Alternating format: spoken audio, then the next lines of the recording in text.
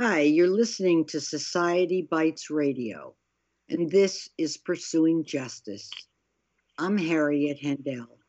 Some months ago, my niece gave me a copy of the Pennsylvania Gazette, a magazine published by the University of Pennsylvania.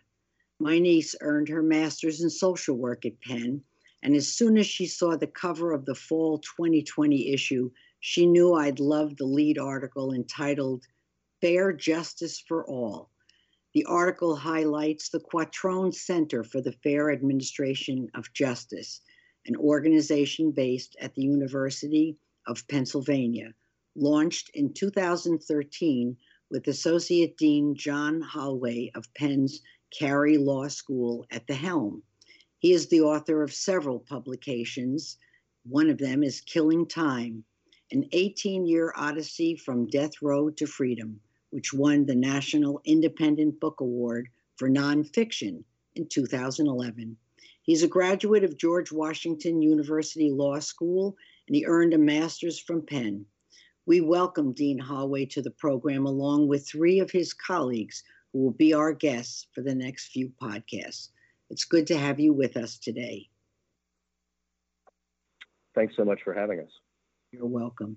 Let's begin with your overview of something called Sentinel event reviews.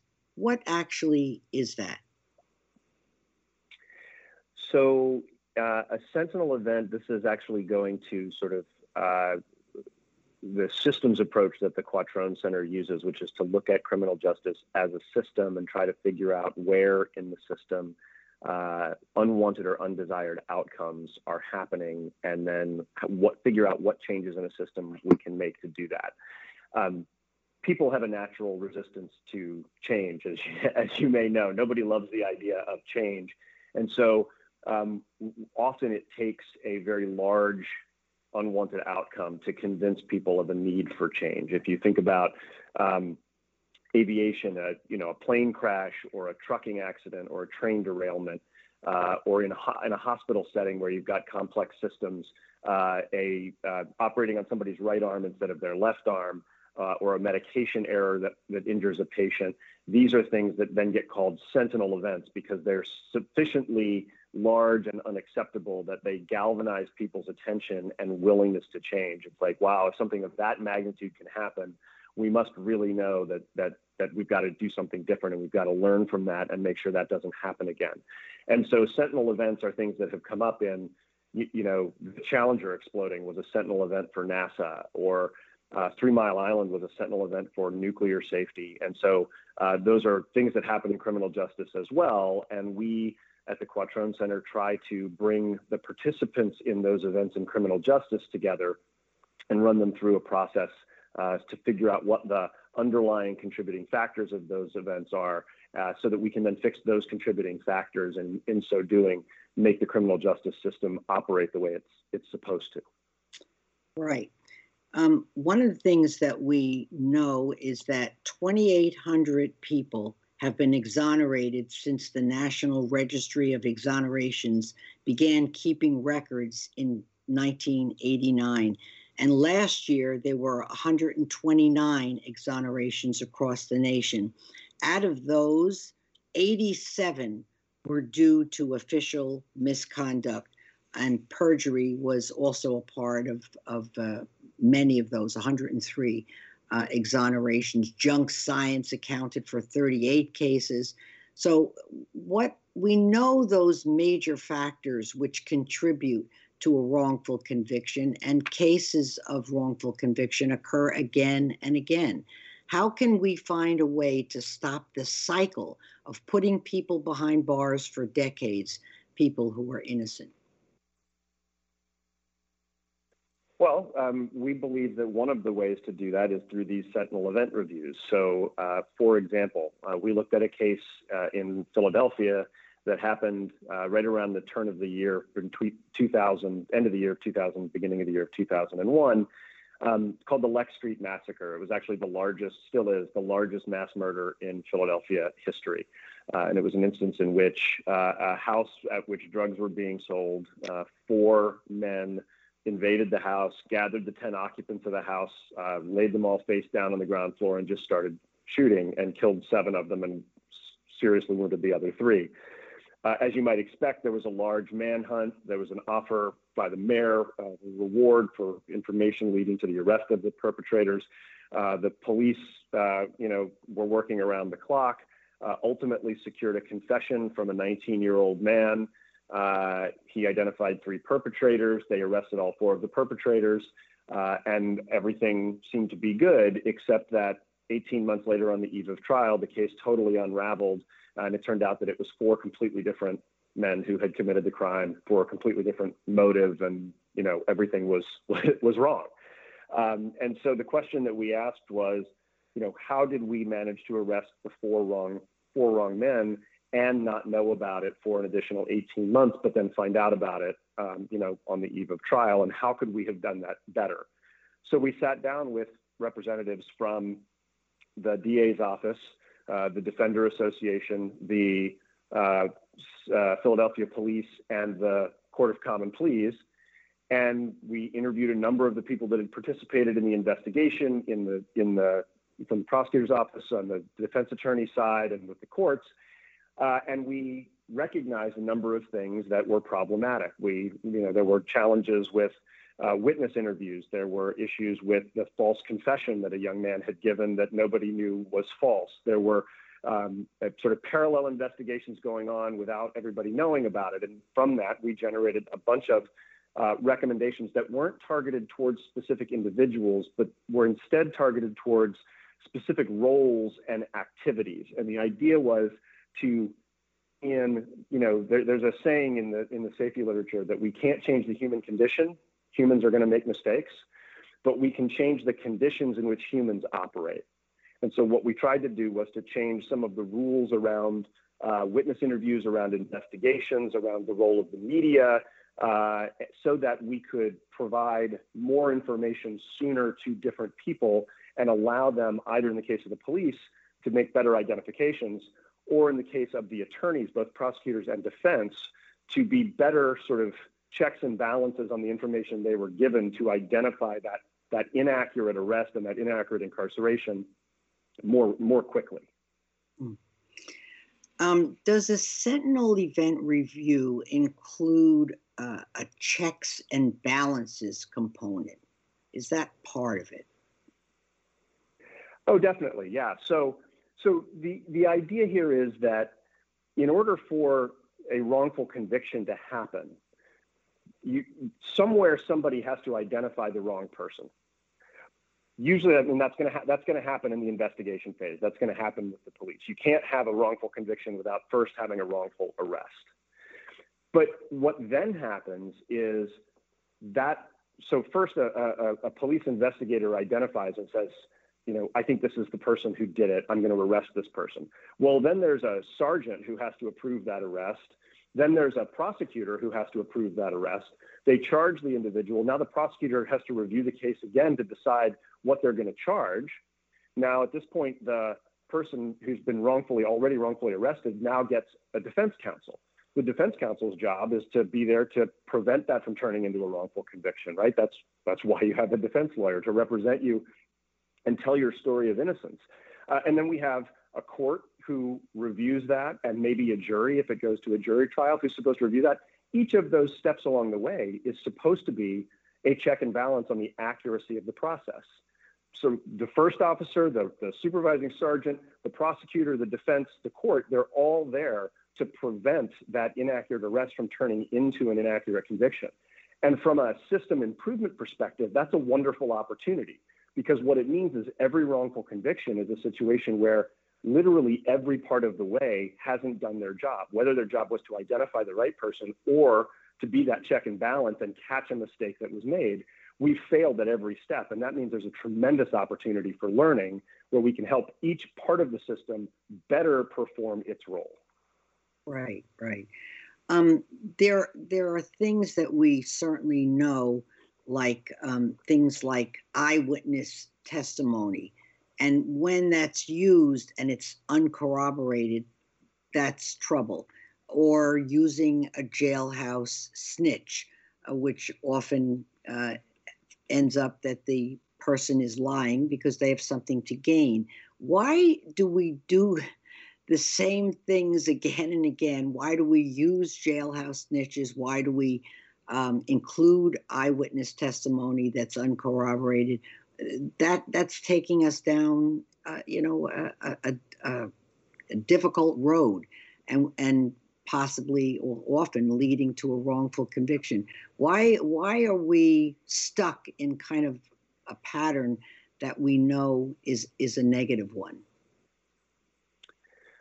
Well, I think that part of the challenge that we have is the fact that some eyewitness identifications are inaccurate does not mean that the one you and I are talking about in this instance is inaccurate, right? An eyewitness identification without corroboration is more likely to be inaccurate than an eyewitness identification that has some physical corroboration, but it's not guaranteed to be not accurate. And so the question is, how do we better diagnose, which eyewitness IDs are accurate and which aren't?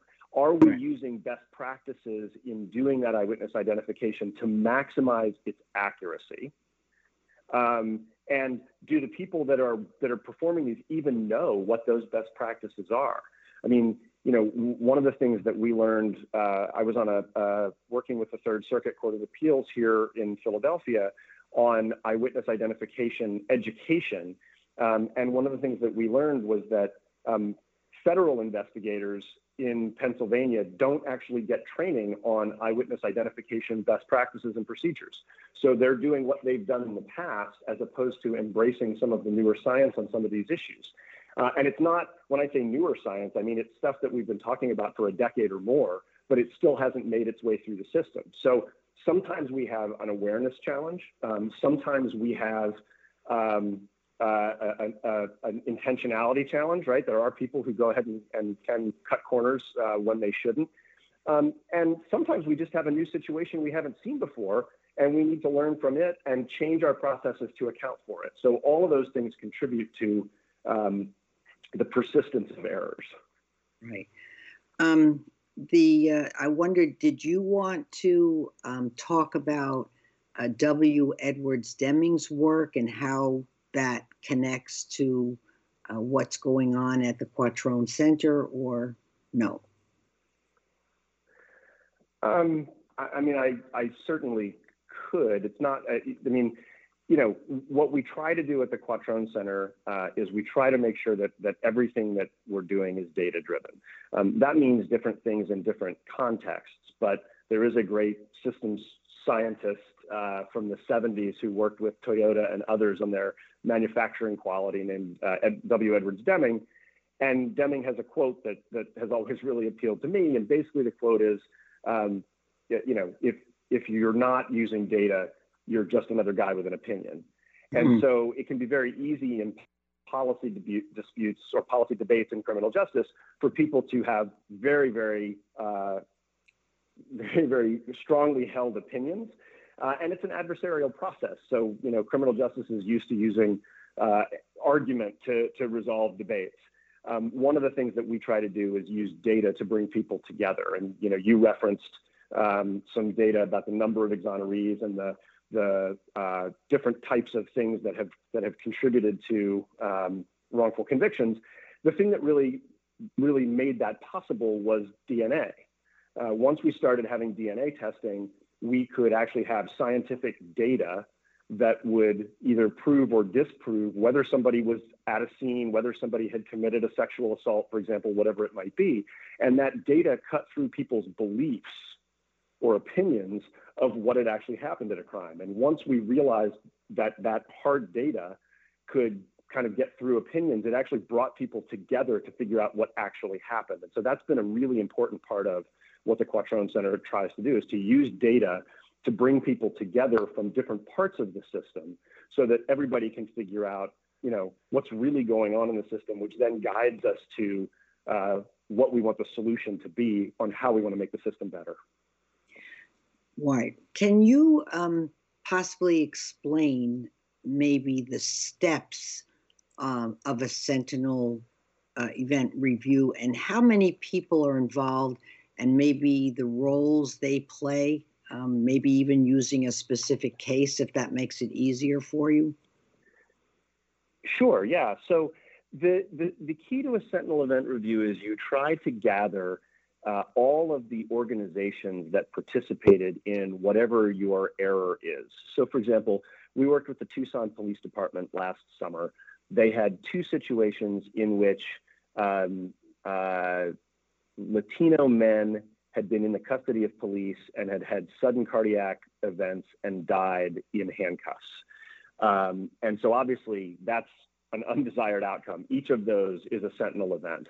And so what we did was we worked with the Tucson Police Department and we gathered all of the organizations that had participated in those cases. So that was the Tucson Police Department, obviously the Tucson Fire Department, their 911 dispatch service. And we also gathered together a group of community and other participants, people from the city council, people from the community at large who cared about police work and were working on police reform. And then what we did was, in a perfect world, you would be able to actually interview the participants, because what you really want to know is, if you assume at the beginning that nobody wanted this person to die in custody, the question then becomes, well, why did it happen anyway? And what are the things that the officers and the other participants were thinking about that caused them to act the way they did? Because ultimately, those are actions we want to change. And so the analogy that I would give is, this is a little bit like talking to an NFL quarterback who's just thrown an interception, right? The quarterback is well trained. He's one of the best people in the world at what he does. He's run this play a bunch of times. He knows how it's supposed to go. And then the ball gets hiked and it's total chaos. And men are running around every place and there's all sorts of distractions going on. And in a snap moment, the quarterback decides that this pass is his best outcome. And it turns out that it doesn't work that way, that he gets a bad outcome, the interception. And so then what we do is we try to sit down and basically talk to the police officers as if we were talking to that quarterback and looking at the videotape. And we try to break the situation down and say, tell me what you saw, tell me what you saw, tell me what you think, why you thought this was the right thing for you to do. And then we work backwards from that with our group to say, okay, what are the things that we think came together to cause this undesired outcome? And once we know what those contributing factors are, what changes would we make to the system to prevent those contributing factors from happening again? And so in the case of these deaths in custody, we came up with a number of recommendations for information that would be passed from 911 to the police officers that might have changed their initial approach to the situations. We talked about maybe some changes to equipment that the officers have that might have allowed them to approach the situations differently. We talked about the way that once somebody has been put in custody and subdued, the handoff that you make from the police to paramedics who are on the scene to evaluate the health of the suspect who's now in handcuffs, a number of those sort of systems changes, again, that are there to make sure that unintended outcomes don't happen, and in fact, that we are taking care of these people appropriately so that we don't get these bad cardiac events. Does that make sense? Yes, it makes sense. What kind of response have you gotten as a center in terms of changing people's beliefs about wrongful conviction and what needs to be done about it? Do you get any pushback ever? Sure, there's always pushback. I mean, I think anytime people are asked to try a new process, there's going to be a little bit of resistance. What people like about our process is when people hear about a wrongful conviction, there is a very quick progression to, and especially with some of the statistics you cited about the amount of official misconduct is there. It's important to distinguish misconduct from intentional misconduct, right? Mm-hmm. There are things that people can do that they may not turn over appropriate evidence. For example, a prosecutor might not turn over exculpatory evidence, which is an obligation that they have under the law.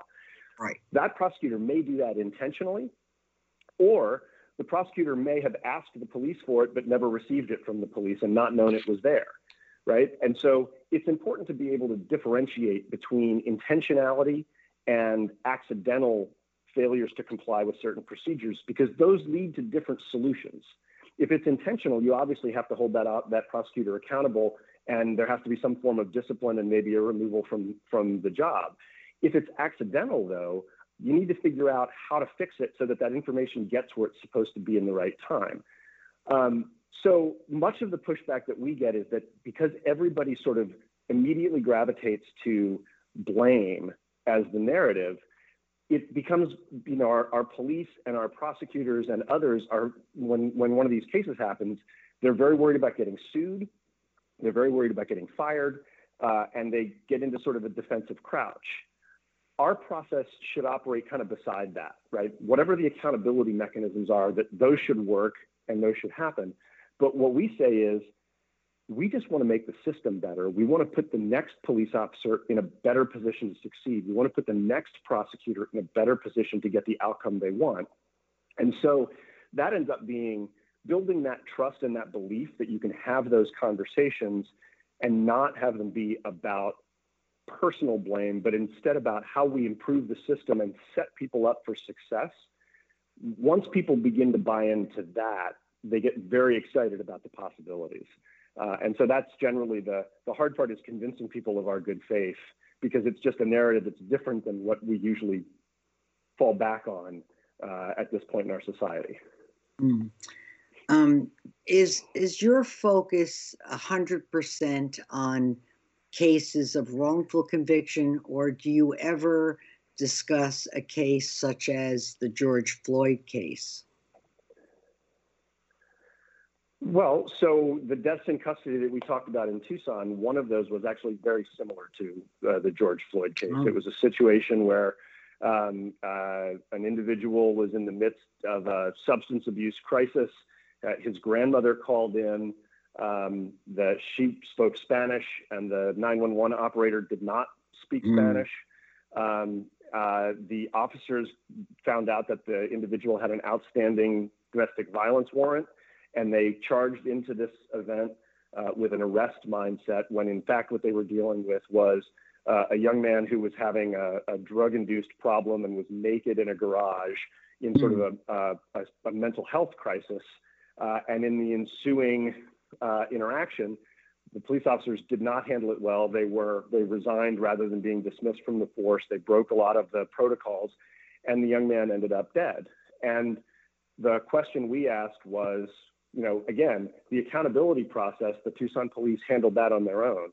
What we said was, how could we have helped those officers succeed? Because we don't believe that those officers ran into that house thinking, hey, this is really great. Today we get to have a man die on our watch and lose our jobs, right? And so what could we have done to help them lead that situation differently and get the outcome that they really wanted, which was, how do we calm this situation down so that this man and his grandmother can figure out what the next step is in their lives, but be healthy and safe? Yeah. So your reach is across the nation, right? That's incredible. So you're based in Philadelphia, but that's not a barrier to working across state lines. How often do you find that you're involved in a case that's very, very far away? Well, I guess very, very far away doesn't mean as much as it used to. I guess.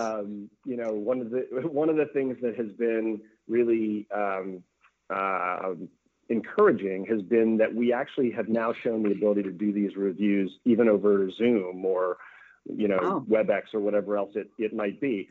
I wasn't sure that would work because, frankly, the conversations can get pretty emotional and pretty tense and stressful. And there are times when, I had sort of assumed that you would have to be in the room with people for it to work. But we're showing that it can even be done, through video conference, which has been great. And so, but yeah, I mean, as we've done Tucson, we're working with several others, kind of throughout the country right now. And so, the conditions, one of the things about the criminal justice system is it's so fragmented. There are thousands of police departments across the country. There are hundreds of DA's offices, and hundreds of courts, and all of these places have opportunities for improvement. So it's really just a question of, connecting with a jurisdiction when they have a case that they'd like to apply this process to. And we're happy to do that, kind of wherever they are. So do they reach out to you or the other way around? It has happened both ways. There have been a couple of instances where, we've read something in the paper about a case and we've reached out and said, hey, we think this would be a good candidate for this. This is actually something we have some expertise in. Can we help you? And then there are situations where, like Tucson, where they had heard of what we do, and they call us and say, hey, we've been thinking about an opportunity to use this, and unfortunately for us now we've got one. Can you come help us? I see. Are you encouraged as you look ahead in terms of what the Quattrone Center has been able to accomplish? I am. I mean, I think it's been a long time since Denise and Frank Quattrone so generously created the center. But they had a vision of these sort of event reviews even before the center got started, and it's been incredibly fortunate with our other colleagues to work to give that mission some life. And I think what we're seeing is, as more and more of these reviews happen, the reports that we're generating, the recommendations for reform that people are seeing, they see that the reports are balanced and thoughtful about and really driven on quality improvement. And so I think that is becoming more and more common, and people are beginning to kind of want to get on that bandwagon. So yeah, I'm very encouraged, and I'm hopeful that this will ultimately do what it has done in aviation and healthcare, which is to just become part of the regular system that everybody does. That when something bad happens, you do one of these reviews, you learn from it. And that's why in aviation, we have so many fewer plane crashes, despite the fact that we have so many more flights. And in hospitals, it's why we have fewer patient errors, even though we're doing more procedures. And we anticipate that same thing happening in criminal justice as this happens and becomes, more of a regular everyday occurrence and less of a big deal. That's great. Well, I certainly think it's encouraging to look at wrongful conviction with the kind of eye that you look at it with, rather than from an Innocence Project point of view or a Conviction Integrity Unit point of view, which we will be discussing in the next few podcasts to, inform people about that. I think there's so much that needs to be addressed in our criminal justice system, and you are certainly doing that. So I thank you very. Thank you. It's great that I didn't know about the center, and I'm glad I do. And we look forward to speaking with several of your colleagues in the next few podcasts. So I certainly thank you for taking time to be with us today. And I appreciate your expertise. I hope that people are listening and are learning from what we're talking about. And please join me for the next several podcasts where we will have Marissa Bluestein and Ross Miller and Paul Heaton, all of whom are part of the Quattrone Center based in Philadelphia. So thank you very, very much, Dean Hollway, for being with me today. I do appreciate it. Well, thanks for having us all on, and thanks for helping us spread the awareness of this work. We really appreciate it.